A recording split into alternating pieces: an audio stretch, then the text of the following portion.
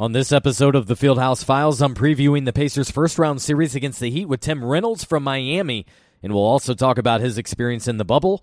And then I'll be joined by Ron Shell of PointsBet. We'll discuss sports gaming and how it directly impacts Pacers fans.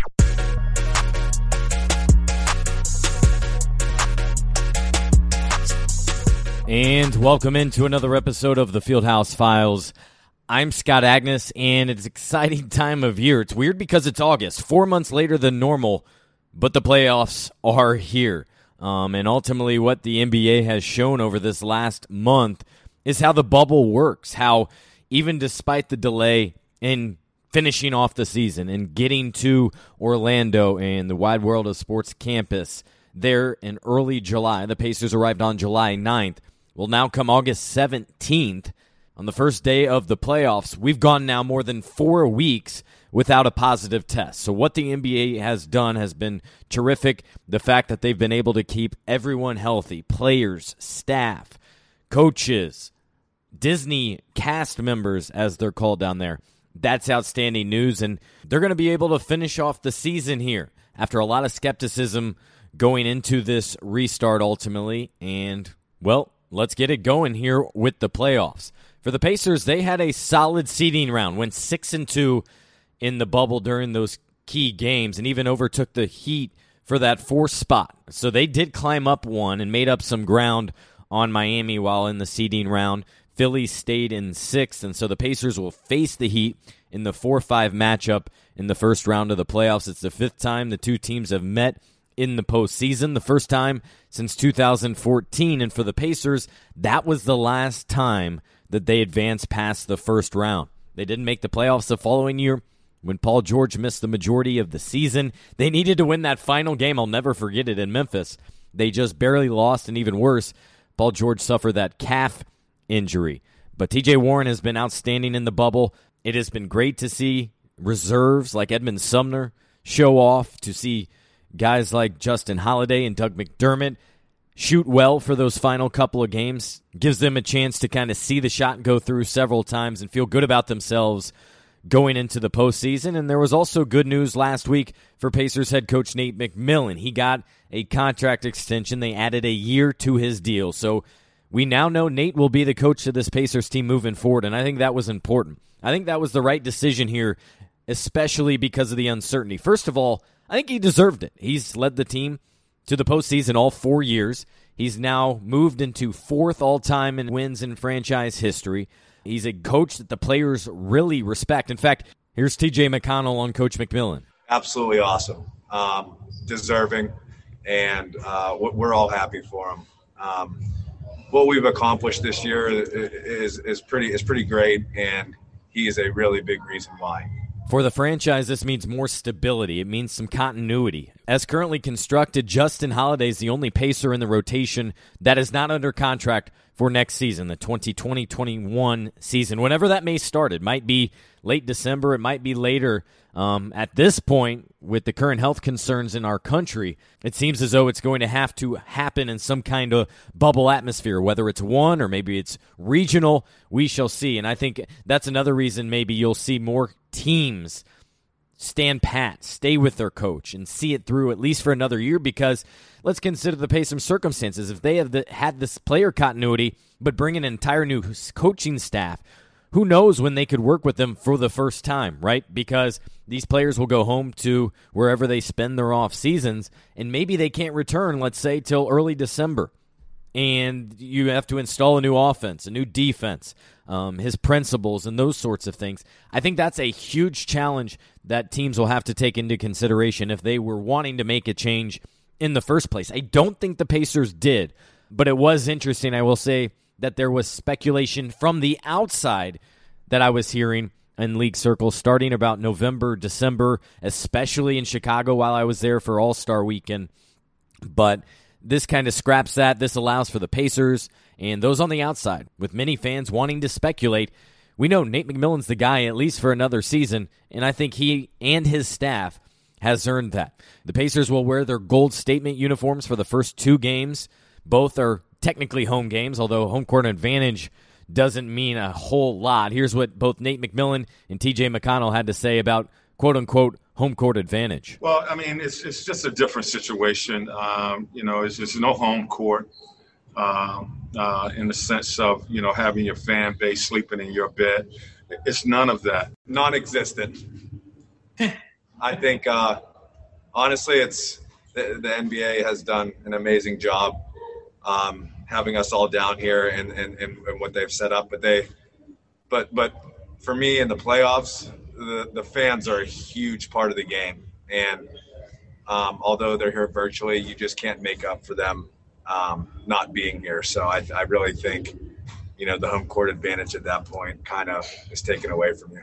TJ Warren was obviously one of the spotlight players, the outstanding players in the seeding round. And get this, the NBA even created some awards while they were down there. I'm a bit surprised that they did that, a whole new set. But a player of the round, coach of the round, won by Damian Lillard and Phoenix's Monte Williams, respectively. Well, TJ Warren was named to the first team all seeding round, or more easily said, first team all bubble.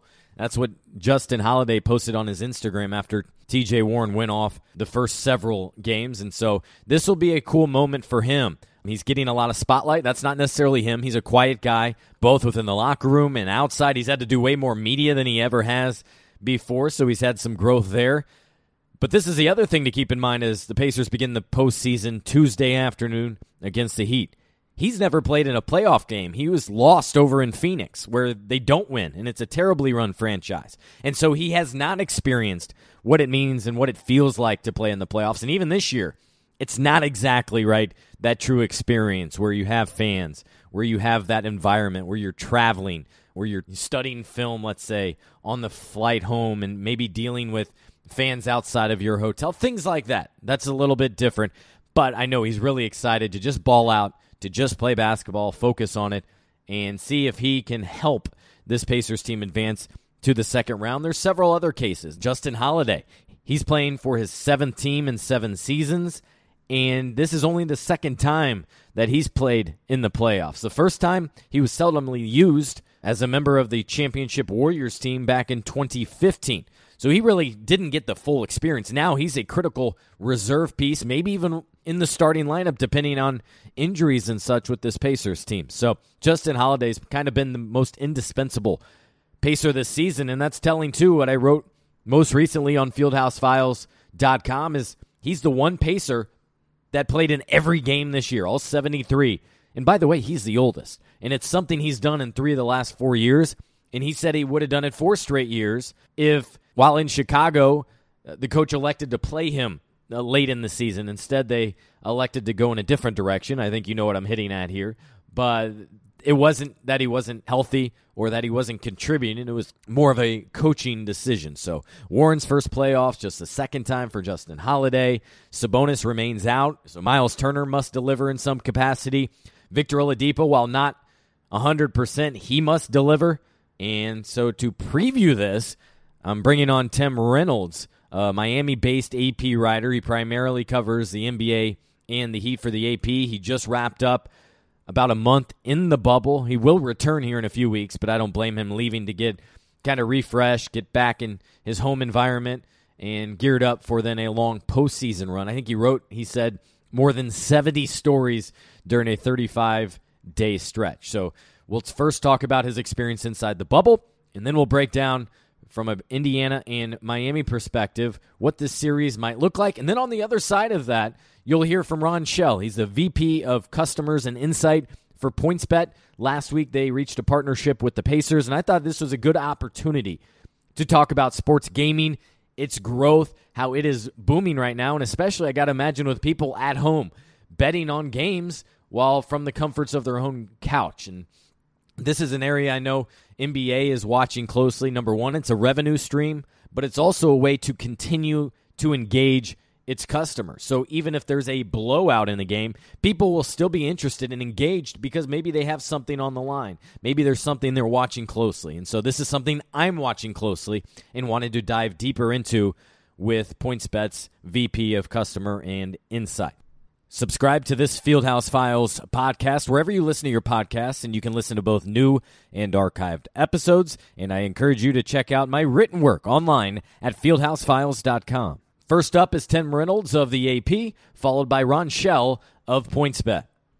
All right, as promised, I'm now joined by Tim Reynolds. And Tim, you are just getting out of the bubble. You had that full experience, one of the dozen individuals, let's say, that was inside the bubble to experience that. So before we preview this key series, just kind of your big takeaways from what you experienced it and maybe how it differed from your expectations going in. Yeah, if you can go live in a bubble for 5 weeks, I highly recommend it. It was so. I mean, I honestly don't know what my expectations were, and I know that sounds weird, but I think it's one of those things that you can't really envision until you're there. I truly felt like we were in the safest place in the world. I mean, the testing process, the vigilance about mask wearing, social distancing. There are little hand sanitizing kiosks everywhere, like everywhere. Yeah. You can't walk 20 feet without seeing one. I don't know where they found all this stuff. I really don't. There's a billion little bottles of hand sanitizer around it. Like, I don't know how they got it. Just getting it alone is amazing. To that point, I was surprised we saw a look inside of the packaging area, and it looked like an Amazon warehouse when it came to like Lysol wipes. And I was like, wait, I thought there was a shortage here, but there was, and that's why. Yeah. I mean, that area, I went in there a few times, and like guys were getting. I mean, it's pretty well known. Jason Tatum didn't like the small fridge in his room, so what does he do? He bought a full refrigerator. He was the one.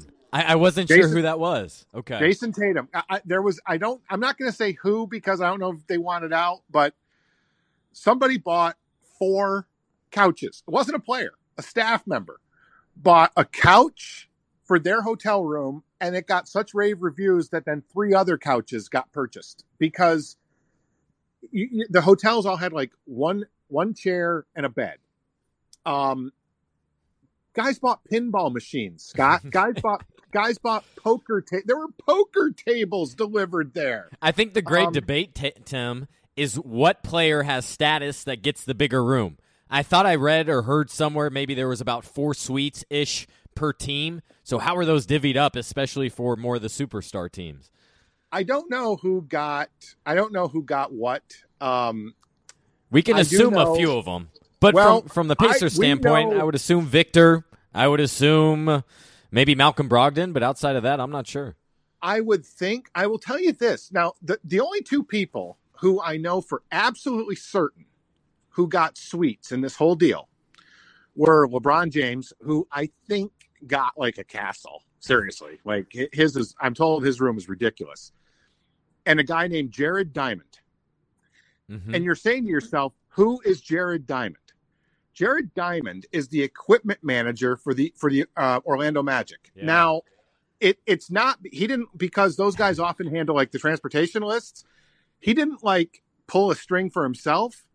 His second bedroom in his suite became the Magic de facto equipment room because there are hundreds of jerseys that each team have. They've got like 7 different jerseys, a version with the name, a version without the name, a version with the name above. You've got spare jerseys for everybody. You've got jerseys to wear in case blood gets on a jersey. He needed the space. So the Magic were really smart. They gave him a suite to hold all the stuff so he knew where it would be at all times. I thought that was brilliant. I don't know if the guy who was next on the list to get a suite liked it so much, but at least I thought that was cool that he got one. That was smart planning, even if it maybe offends one player or two. But being with the team on the road, I've experienced that, and you have bags for days. And these guys had to ship stuff because it was so much. So that does make a lot of sense. One last thing in terms of that, did you have any kind of, say, health concerns going in? Or like you said, this was actually more safe than probably anywhere else you could be, so not at all? Well, I mean, I was totally afraid. In fact, I'll be honest. So it's like a 3.5 hour drive from my house. I drove up. I didn't fly. And about halfway up, I stopped at a convenience store to get a cup of coffee. All I was doing.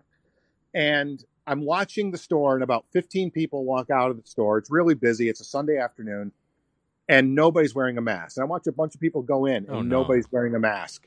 And I'm like, I need coffee, but I'm not going out like this. So I didn't want to be the guy who brought it to the bubble. So I'm like, you know what? I can fight through this without the coffee. That was kind of a little bit of a sobering moment. And then after I checked in, the first knock on my door when I started quarantine was NBA security saying, "Hey, we need your car keys."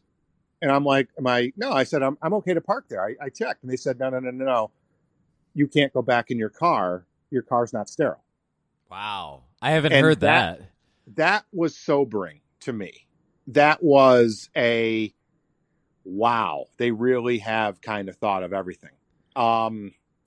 So I guess, I mean, we're all concerned. I mean, you're concerned anywhere you go. If you're concerned if you're not going anywhere, obviously about getting this thing, but they were so professional about the testing. You'd get the results right away. The one thing that they didn't tell us, Scott, was because like the first 3 or 4, like I remember the first night, I'll hand to God, my hand, I've explained it to people. Like if you ever watch Blazing Saddles.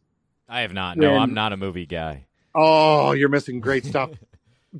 Just one scene in Blazing Saddles where the guy in jail is showing they used to be Billy the Kid and his hand is flapping. Like he's trying to show that he used to have a really steady hand and now it's just shaking.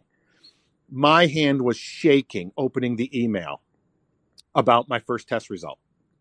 And after about day 5, they told us, if you get an email, you're fine. If you get the phone call, you have a problem. So by then I didn't even open the emails anymore, but I was so afraid to open the email every day with my test result because I was so afraid it was going to be bad. They didn't bother telling us that if you get an email, no matter what, you're fine. So it's that. Yeah, you had to kind of learn that on the fly. I mean, I'll be honest, it was nerve-wracking every day. It really was. It's a reminder every day of what's going on outside. But luckily, the bubble was working. And I'm not going anywhere for these 2 weeks until I go back. I promise you that. Yeah, and we should make clear, you were there for whatever it's been, the last month, now decided to kind of go get a refresh, and then we'll jump back into it here upcoming. The one concern I know a lot of us on the Pro Basketball Writers Association had going in was, even for those inside or kind of slightly outside the bubble, was it even worth it? And being from an outside perspective right now, it seems like the NBA has adapted and absolutely made it worthwhile for those that absolutely could afford it, which wasn't a ton, but those that were inside. Did you come away feeling that way as well? I don't know, because I don't know what the alternative would have been. I do know this. It was, without getting into all the machinations of it, I mean, I think it's all pretty much out there. But this was expensive, and it is expensive because, one, you have the hotel, all your meals are included. Because again, it's not like you can leave, it's not like you can go out. They limited us to, we couldn't go to restaurants. There was just basically like a college dormitory dining hall type setup, and there was room service at night that they could bring to. But the testing was like $140 a day. So the costs added up really, really quickly.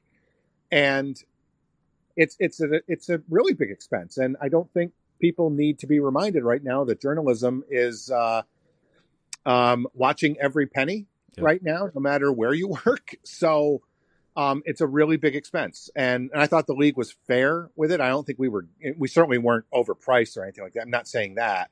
I don't know how much extra I got out of it by being there, but at the same time, I think it's important for us, for the AP, to be there because, one, there's great stories, and two, there is that element of what if something goes wrong? Like you'd have a better chance of knowing what's going on if you're there than if you're not. And that's just, I need to stress, that's just my thinking. I don't think that's why my bosses chose to go. There needed to be people on the ground just in case. Absolutely. And to just document it. And this is kind of the joke I've said, is I hope for some reason the NBA said, hey, Lee Jenkins, we need you to kind of go back to your old job and somehow churn out a book over the next year, because I think that would be fascinating. Of course, he's in a management role now, front office with the Clippers, but somebody like that would be, I think that would be an amazing book. I'll be honest, I thought about it, but writing as much as I did, I didn't have a whole lot of time to do book stuff. I did go up there thinking this is going to be really cool to cover, and I'll say this too, like, we are so limited. The journalists, are so limited inside the bubble. Like, we don't have access to the hotels. You hear some things, sure, and you could put together maybe a great book about rumors. You could put a great book of the stories that were never told.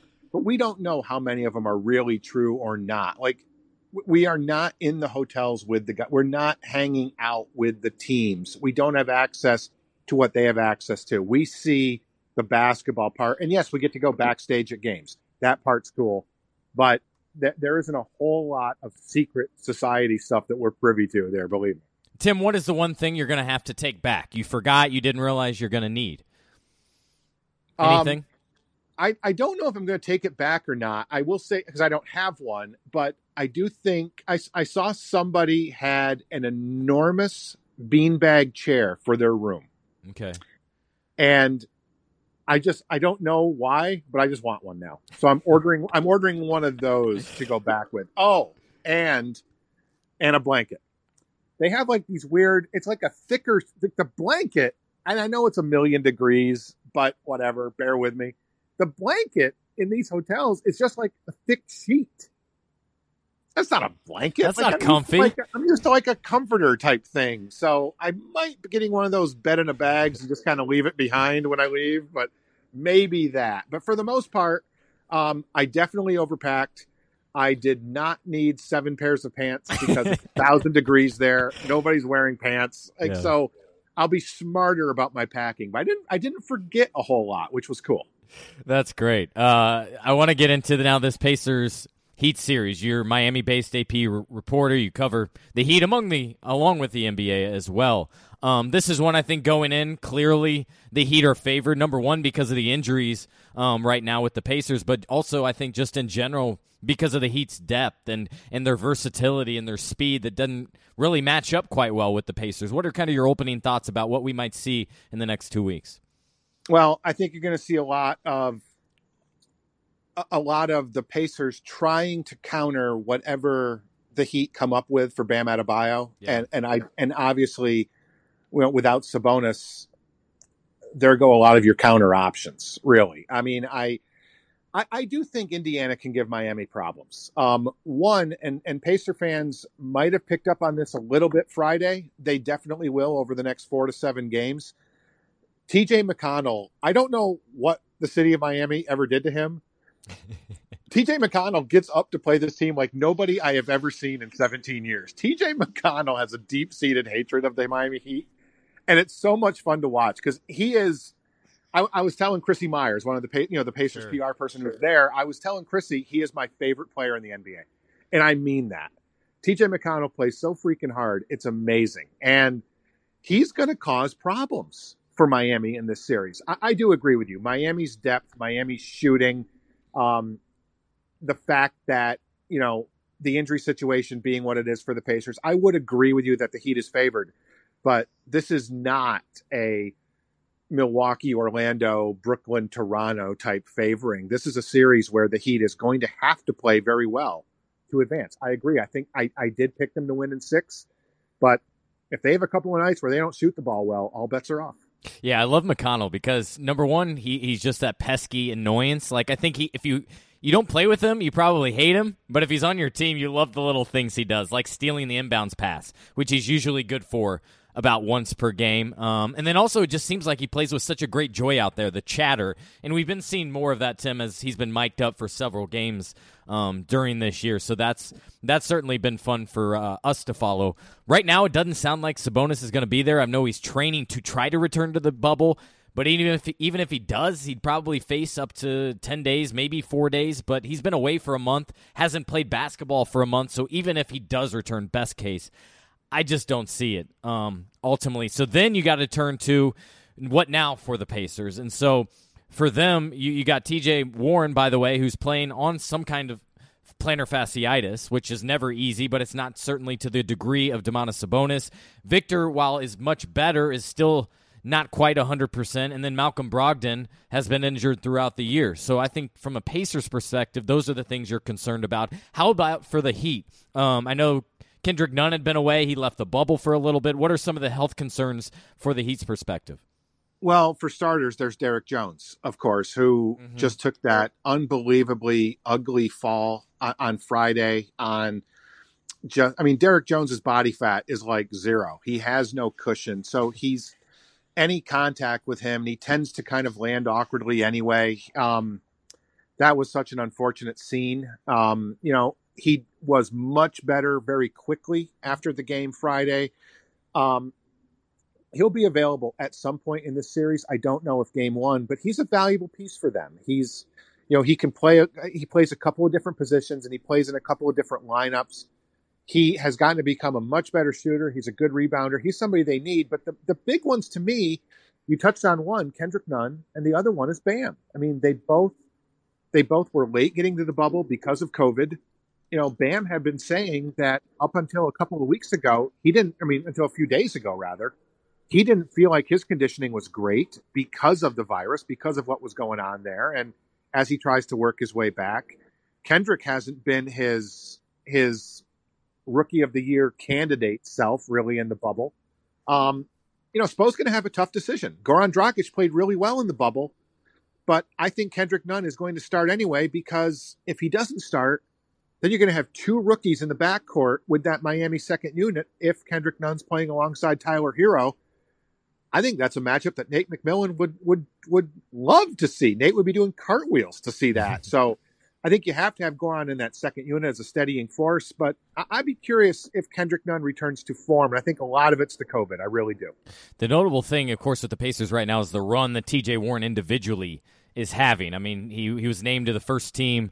All bubble is what I'm going to call it here. But throughout the season, Tim, we saw the Heat, one of the teams that was able to lock him down, kept him to 12 and 16 some points throughout the season. And I think you have that one-on-one matchup, which is fun. A little overdone, I think, but is fun with Jimmy Butler. Way overdone. Yeah, way overdone.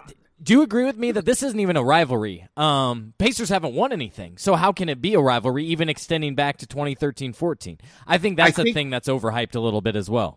If the parallels that are being drawn to the Jimmy Butler, TJ stuff, I mean, again, it was 7 seconds of playing time is when all that went down. I mean, 7 seconds. We've been talking about it for 7 months.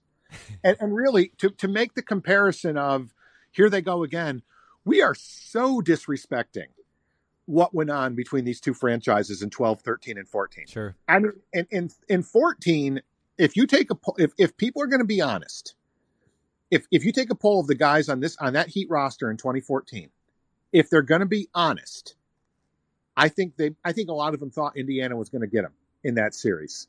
And in 13, I think the Pacers were the second best team in basketball. I really believe that. This is not that. This is not those days. It really isn't. And it's sad that, look, it works how it works. I do think this. No, the only game where they were really matched up here was obviously the first matchup between the teams a week ago. I charted every half-court possession of that game, and I rarely do that, but it's a game in the bubble. I wasn't really writing a great game story. I wanted to just lock in on that matchup to see what was going on. And here's what I thought was really interesting, Scott. The Pacers didn't go to TJ. It wasn't so much that Jimmy took him away. It was when Jimmy was on him in the half court, the Pacers more often than not didn't even look at TJ. And I don't know if that was by design, if that was, let's not fuel the fire here. If it's because TJ wasn't feeling great. I don't know what it was, but I thought it was more that than Jimmy really locking him down in that game. I'll be really, really curious to see how game one plays out, because I think it is critical for both teams. I think even more so than I think for every team right now. Game one is critical. You know how it is. Right. You go on the road, you get down 2 games, but all of a sudden you're like, okay, yeah, we're going home. And that's the psychological boost that you have. Well, nobody's going home this year. There's no boost. It's going to be the same crowd of 0. So I think when you get behind in a series, it's going to be really tough to come back. I think the Pacers have to go to TJ really heavy in game one.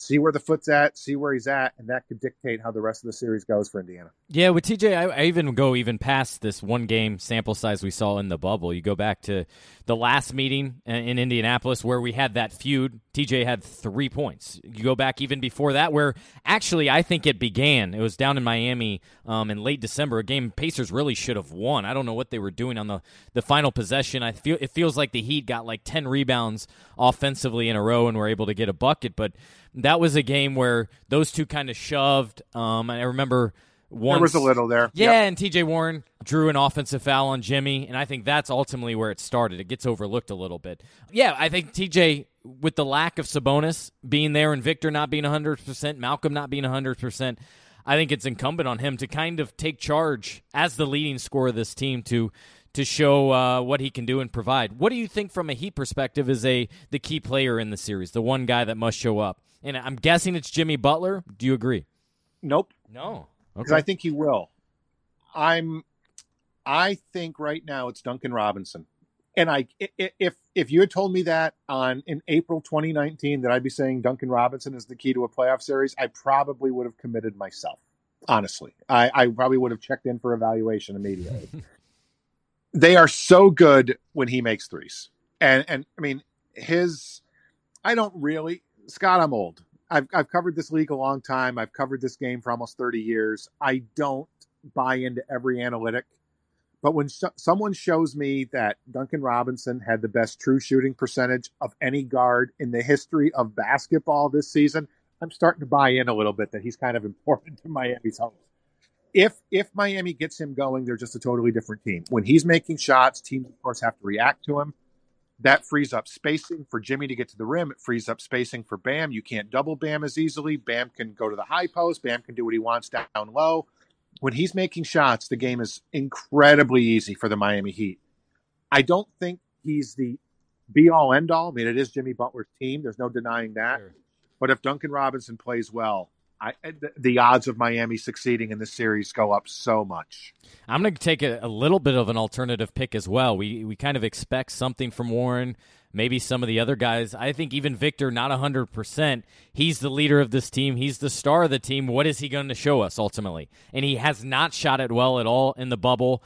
He's been a willing teammate, meaning late in the game, if somebody has the hot hand, he's willing to ride him. But I think this team may go as far as he's willing to kind of push them along a little bit because the interesting thing, going back to what we talked about a few minutes ago, Tim, is as much as there was this meeting of these teams several years ago, neither one of the Pacers or the Heat has advanced past the first round since 2014. So both are desperate for that success to advance past that first round. The Heat got there once, and they won a round in 16. They had to beat Charlotte. Okay. They had to beat Charlotte in Game 6 and Game 7. How can you forget Purple Shirt Guy game in Charlotte?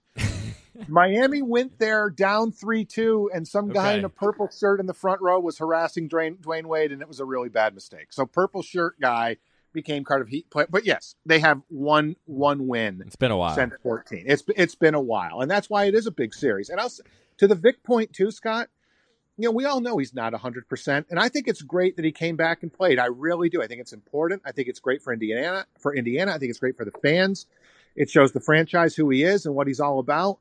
But for the same reason that you don't rush Sabonis back right now, if they get down 2-0 in this series or something like that, do you think about it? Do you think about the long-term future? I mean, does anyone believe that Indiana's going to win the title this year? Probably not. So the risk reward, not just for the Pacers, but for all 16 teams that are left, you're going to see some interesting decisions, I think, in the bubble when teams start to get down in a series. How much are they willing to risk, knowing that this could potentially be a very short offseason? If the league's really going to start on December 1st, that means we're back in camp sometime in November. That's coming up real fast, folks. So I don't know how much teams would be willing to risk right now. Yeah, I would agree with that. I don't think that means necessarily, say, hold Victor out, but it might mean, hey, he doesn't need to play more than 32 minutes or 35 minutes. Yep. Push his minutes a little bit because we've already seen him play 37, 38 past that. What would it mean for the Heat to advance past the first round and make that second round appearance finally? Well, it makes Jimmy Butler's first year here a success. Okay. I think that's fair. I know, listen, they think big in Miami. They always have. I mean, it's if you're going to be in the playoffs, you may as well try to win the whole thing. I mean, that's just kind of that Heat culture that we always hear so much about. To win this series would be successful for them. It really would. And then everything else to me would be gravy. I don't think Eric Spoelstra needs this. I think Eric Spoelstra is a Hall of Fame coach. I honestly do. I think he gets the unfair knock of winning. He won championships with LeBron and Chris and Dwayne. Okay, well, there's a lot of coaches that have had LeBron that didn't. He's only won it 3 times in however many years he's been in the league. I don't think he needs it, but I do think this young core, and when you look at this roster, I mean, unless they blow it up in a trade, for the most part, the core is going to be the core next year. And to say that you're coming off at least one playoff series win, boy, that could go a long way next season. And we all know they've got very big plans for free agency in 21. I think getting to a minimum second round here really gets that momentum going again. If Pat Riley's going to try to pull off something next summer like he pulled off in 2010. I hate that I'm bringing it up, but I'm going to, just because this is kind of the chatter among Pacer fans, is what is it like down in Miami when it relates to how big they want to go in free agency next summer? And, of course, that suggests Giannis, but more so as it relates to the Pacers, a guy like Victor who will be a free agent, wants to win, and also enjoys the stage of a big city, of the L.A., New York's, Miami's. And he spent a lot of time in Miami, too. The one thing I would say to Pacer fans is this. If I think 29 teams are going to be interested in Vic. 29 other teams, I should say. 30 will be interested. 29 other teams and the Pacers. See, I don't think so. I do. I think people will be cautious about this injury because at least right now, because we still haven't seen him 100%. And also, Tim, there are so many free agents that are going to be out there, the big splashes. But there are going to be some teams that miss, and they'll need somebody. So I do get that. But to that point, that when you look at the 21 class as it's constructed right now, and assuming that basically, I mean, I'm sort of working under the thinking that every free agent this summer, for the most part, except Anthony Davis, is going to get a 1-year deal. Because I don't think anybody really knows yet what the long-term financial implications are going to be cap-wise. Assuming that to be the case, I still think there's going to be like 5 at the most max-level guys who will truly be on the market in 21. And there's going to be like 20 teams with max money. So somebody is going to, I think somebody's going to swing and miss. But I do think an awful lot of teams are going to learn very early on that they're not in Giannis's plans. And, all of a sudden, the guys like Donovan, the guys like Victor, they're going to become really, really good 1A options for people. That's why I do think that, I mean, again, if health is, of course, paramount. That's the caveat over everything.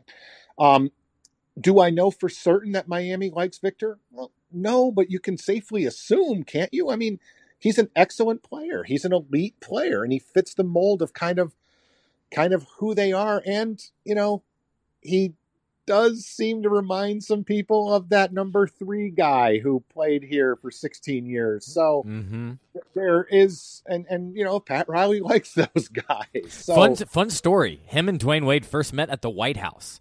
And then, of course, they have the connection with Tom Crean at Indiana. And I know Pacer fans don't forgive Tom Crean because of that. I think it was 2013, right, when Wade couldn't do anything, went down to Bloomington for a day, came back, and won the series. So they still hold that on Coach Crean, I know. Yeah, I don't think you got a lot of Georgia basketball fans in the greater Indianapolis area these days. Yeah. Listen, what's the saying? Blood is thicker than water.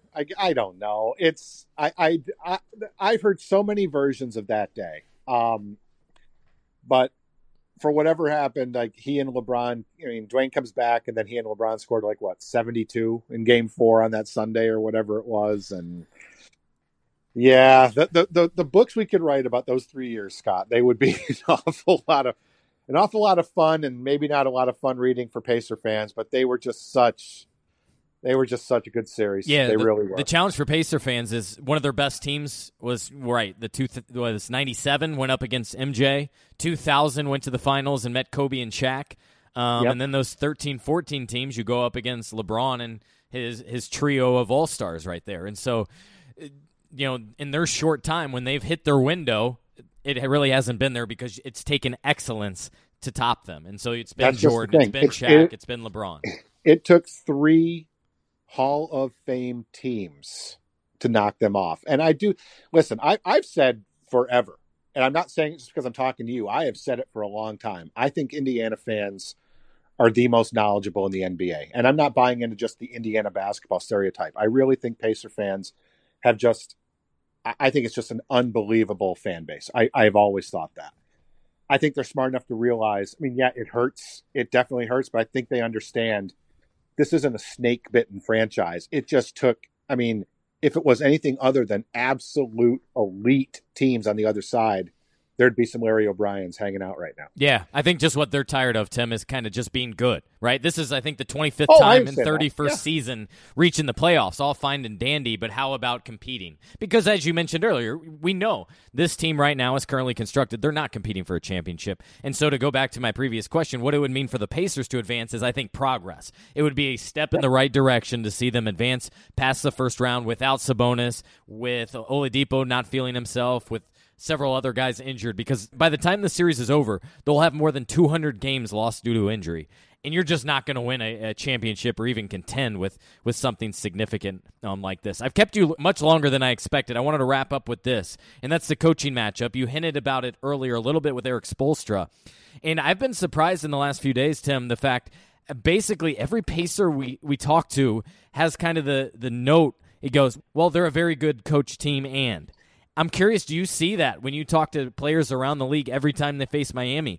Because I think I've talked to 3 players in the last 2 days, and every one of them on their own has mentioned how they are a very well-coached team, and then everything else. Well, I think players – I think I would venture a guess that a lot of NBA players cannot name all 30 coaches because it's a revolving door in most cities. Eric Spoelstra is the second longest tenured guy in the league. They know who he is because he's been there for so long. I mean, it's Pop, and then it's Spo. Rick Carlisle was hired the same year, but a few days after Spo in Dallas. So technically, Spo has been in his job second longer than anybody else, other than Pop. I think there's that factor. I think the fact that, Spo has been a bit of a brand. I mean, he's had Dwayne, he's had LeBron, of course, and things of that nature. But because he's been there for so long, I think people can safely conclude they're a very well-coached team because the Heat have kept him. I mean, and a lot, he's gone to the playoffs now 9 times in 12 years. I do think that's part of it. And they do run, they run stuff that's a little bit different. There's a commitment to defense here, yes, but, LeBron got a lot of credit in 2012 for changing his game after the failure in the 2011 finals. That was all on him, by the way. And it was. He had to look himself in the eye, and he couldn't blame anybody else anymore. So LeBron had to change his game, and what happened in 12 and 13. They went on to win the whole thing. And that's when he thought he was the villain and tried to embrace it, and that's just not who he is. He's and that the wasn't most who he is. guy. And you can't play happy when you're not happy. Spo changed that summer, too. That's basically when the Heat went positionless. And now positionless has become kind of like all the rage in the NBA, but for Spo, it's evolved in that it's no longer positionless. If you tell Spo, we're going to go sign, I'm just going to make up a player. If you tell Spo that the Heat, if Andy Ellisberg goes to him and says, we're going to sign Larry Bird, Spo will be like, okay, great. Larry Bird can play the 3. No, he's going to look at it as, okay, who can I play him with? Like Spo evolved, and he hasn't coached really conventionally ever since. And I do think players get that, but because he's been there for so long, I think that's part of the reason why he just is assumed for doing a great job, because he's kept his job for a long time. And the big thing with the Heat that we've seen is just kind of their versatility defensively. They're shooting, top field goal percentage from three-point land in the league, I think, in the bubble. They were excellent. So a lot of things that the Pacers will have to cover. And, Tim, I appreciate you coming on with me to break down this series a little bit. It will be a fun one. Playing every other day, so that's another storyline maybe both of us will be writing about, is how it does or does not impact these guys, not having to travel, not having an extra day in between. It's a whole new foreign land for us. It is, but at the same time, boy, you don't want somebody to jam a finger or something like that right now because they could be feeling it for 3 games. So this is, in a season like none other, we're about to feel playoffs like none other. I like it. Thanks so much, Tim. I appreciate your time, and make sure Pacer fans are giving you a follow throughout this series. Thanks, Scott. I appreciate you, man. I'm now joined by PointsBet's Ron Shell. He's the Vice President of Customer and Insights. And, Ron, you've been there from day one with this company. To start out, and we do have a lot of exciting news as it relates to betting, but in particular with the Pacers. But to start out, could you share a little bit about your background and the explosion in general, I think, that we've seen from sports gaming, especially as states like Indiana, we can do it mobily, so it doesn't matter where you are within the state. Yeah, no, thanks for having me. Very exciting to be here and to speak about gaming in the Indiana sphere as well. I think you touched on, I've been at PointsBet from day one, and we were just an Australian company, and we've had online sports betting in Australia for nearly 15 years. So it's obviously a very different state of the business from when, and the industry. When I joined in Australia, but it's been a meteoric rise. We always had one eye on the US. We had investors and smart people that thought that sports gaming would finally legalize, and that was 4 years ago. And then to finally have that happen with PASPA in May 2018, I was running our marketing and customer service and helping out with product in Australia. I obviously put my hand up to come with our CEO and our vice president of operations as soon as it legalized. So we moved to New Jersey first, which was the first state. But we've had a massive eye on any states that are opening up, and specifically on the Midwest. And Indiana was very important to us. NBA is such a big sport in Australia. It's actually the number one betting sport. Due to the timings, the East Coast games are 10 a.m., 1:30 p.m. Every single work office, people have League Pass up on one screen. So to come to a state like Indiana, where college basketball and NBA in general has such a storied history, it's obviously very exciting. And you touched on gaming. There isn't a bigger industry in the US right now, and it's absolutely exploding. We've seen the New Jersey numbers year on year have more than doubled. And like you said, Indiana made the wise decision of allowing you to bet on your mobile anywhere in the state without in-person registration. So it just makes it seamless for PointsBet to offer our market-leading app here. Yeah, I was surprised already. I saw earlier, I think this week on Twitter, that Indiana has crossed 1 billion in handle already. I feel like it's been going maybe 2 years roughly. So not a very long time, but it has been one of the early adopters, which has surprised me a little bit. Let's get into it as it relates to the Pacers, because fans, if we could ever get back to normal, we'll see more and more about your company and PointsBet entering an agreement recently with them, which will include the name of PointsBet kind of right in front of the benches, what's known as the apron. Why is a collaboration, a partnership with NBA teams and specifically the Pacers so advantageous for both sides? It's a great question. I think, on two parts. The NBA in general is just such a forward-thinking organization. And they realize, looking around the world, just the incredible synergies between sports betting and sport. And especially if you're obviously doing it responsibly, you can just create a heightened experience where people are engaged from start to finish. Even in games that are blowouts or potentially not as interesting, there's always that extra element. So the NBA recognize that, and they've done deals with sports betting companies probably earlier than all the other leagues. And I think, in general, for us, the Pacers are such a big part of Indiana. And when we're looking at deals, they wanted, us to have the in-stadium branding, but to also, I guess, think about those fans that might not be able to get to the stadium because of COVID or just in general, and make sure that we have these assets like the apron you mentioned, like the charging stations along the scorer's table, being on their digital assets as well, but really bring it to in-stadium fans, out-of-stadium fans, and have that complete sort of brand awareness and heightened experience. And the Pacers were a great partner to work with. They wanted to bring that to their fans. And NBA and the Pacers, it just made sense to partner with them for PointsBet. And Ron, you raised a good idea, or a good point, I should say, is the part about sports gaming that is great for teams and TV networks is it keeps engagement, right? So if it's a 20-point blowout, you might have some money on a player getting a double-double, or a guy hitting a triple-double, or an over, let's say. And let's face it, right now with so much competition, that's something that these networks and teams are craving, is another way to engage its crowd. Exactly right. And that's the beauty of it. And I think, even further to that, we do have a betting product called Points Betting, which takes that to the next level. It does, yeah. Financial result, until the very end. So, yeah, you're exactly right that we really want to bring that experience. And the way to do that is to offer the most sort of bet types as well. So people can bet on the over, player points, rebounds, steals, 3 points made, and be watching that last quarter, even if it's 20 points, the difference, and the game's already settled. So it does bring that extra element. Something I've been following the last couple of years, Ron, is kind of the data that goes into it. How important is it for companies like yourself to have the data directly from the team or not? I think it's really important. I think, you definitely offer really good pre-match bet types and wages, without that data, but it is moving towards that real live official data, because that allows you to offer the best in-play experience. And that's where the industry's heading. You know, people want to be able to bet when the game's happening, when they're sitting in their seats or in their TV and they notice trends, or they think TJ Warren's about to catch fire. And to be able to get that data means you can offer markets like the next basket. You can offer the points for each player for the second half and things like that. So that's why the data has been such an important part of these, you know, authorized betting operator deals that sportsbooks are doing with the league. So definitely the way of the future is that in-play data. Is that in-play experience probably even better, though, for football and baseball? That's a little slower, and you have a 30-second window to kind of say, hey, this is going to be a touchdown pass or anything like that. Does that data suggest that at all?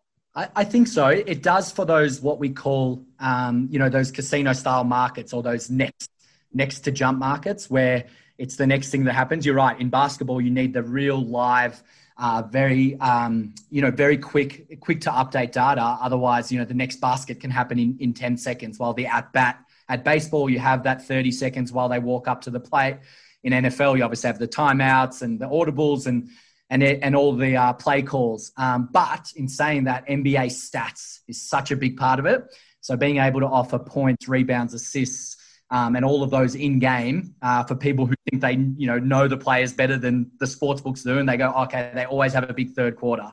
That's where that in-play stats makes a difference. But you're right, the next drive NFL and next at bat MLB gives a bit more time for bettors to make a decision. Yeah, those specialty bets, I can see those avid followers, those avid listeners to the podcast. Like, for example, the ones I've seen is a player maybe 1.5 3-pointers, or player to score the first basket. The Pacers a couple of years ago used to go to the same player every game to begin a game. So as long as they got the opening possession, that's where your diehard fans may know a little bit more than the others. I do want to ask you, going back to your original point and with PointsBet, is your primary difference the ability to have a greater reward ultimately? Is that the one differentiating your company from several of the others?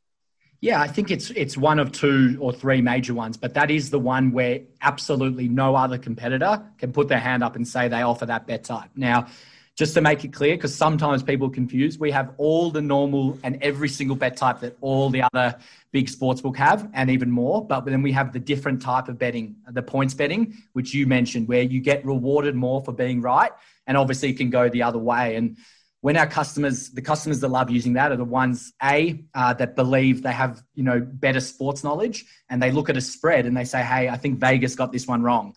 And instead of betting a larger amount, they can bet a smaller amount per point and get rewarded for each point and really build up big wins. And the same as well, it allows us to create all these in-house markets that no one else can create. For example, we can do things like Victor Oladipo, points times rebounds times assists. Yeah. Over under that, it's a huge multiplier. Most of our bettors have 50 cents, $1 or $2 on that, and they can turn $2, let's say if you got close to a triple-double, into thousands. So it's just that flexibility we have with points betting, which gives something that no one else can offer in the US, not just Indiana. So many and are still impacted by COVID across the world and such. But gambling is one of those unique things too, though, because sports took a hiatus a little bit. We had golf, we had the Tiger match, some NASCAR, some IndyCar. What was that experience like for a company in sports gaming? And now, how has it taken off ever since, now that we're about to hopefully hit a mad rush within the sporting world? Yeah, look, difficult time for everyone. And I think, looking around the world, the sports betting world obviously took a hit, but there's plenty of industries that did. I think the positives for us was what we saw from those tier 2, tier 3 sports. We actually couldn't believe the popularity of things that continued, like table tennis. Table tennis suddenly became the most bet on sport at PointsBet, and in the industry in places like Russia and the Czech Republic and other sports and leagues, especially soccer returned a bit earlier, the Bundesliga, La Liga, and a few others. And Ron, I had friends through the Australian Football League. I had never watched it before. I want to say it was on late at night. I had friends tuning in and getting their fix, if you will, on that in particular, even though they had no idea what was going on. Yeah, it was to be honest, it warmed my heart. I'll go down. I love all sports, but I still think it's the best sport in the world. What was funny, actually, with that is that last year at this time, Scott, I think we had an AFL game that had 10 bets on it. So nothing. As soon as COVID hit, it was one of the only sports, like you said, that was still there. It was actually on ESPN. I know Pat McAfee also mentioned he had about 500 bets, on the same sort of comparison year on year, because it was one of the only sports on, and people tweeting us going, what is this sport? It has no rules. It's the most amazing thing I've ever seen. So yeah, I think highlighting those lower level sports was actually a great thing, and it allowed us to really bring them to life through content. So statistics, little videos, and then in-app stuff. And now those sports are still there. So you have your people betting on NBA and every Pacers game that are still doing their table tennis bets now that they've bet on it. So, there's always those little silver linings that we look to and to keep building that offering for our customers so they can bet on anything whenever they get the urge. Now you're from Melbourne. You went into finance, worked incredible place. Ernst & Young, they do a lot of work in the NBA. Did you ever imagine that your degree and your interest in finance would ever move you into something like this in sports gaming that, of course, is now taken off? It's hard. It's hard because it originally was a passion. You don't always match your passion to somewhere that you're going to work at. But I did work at another startup company in Australia that was a sports betting company, TomWaterhouse.com, which was eventually acquired by William Hill. So I got a lot of learnings there. That was more of a college job, as they call it. But look, let me answer it this way. Ernst & Young as an auditor does not prepare you for the 24/7 life of the sports betting industry at PointsBet. It is literally chalk and cheese. It was a completely different life. I'd never go back. I probably had double the amount of spare time at Ernst & Young. But the challenges here in such a competitive industry and how you can see the growth every day, it's just so exciting. So, yeah, to answer it, it probably didn't prepare me, but it's been, a great move to an exciting industry. Now, your title suggests customer insights. You're really deep into what it takes to get a customer and then take care of them and get them to keep coming back.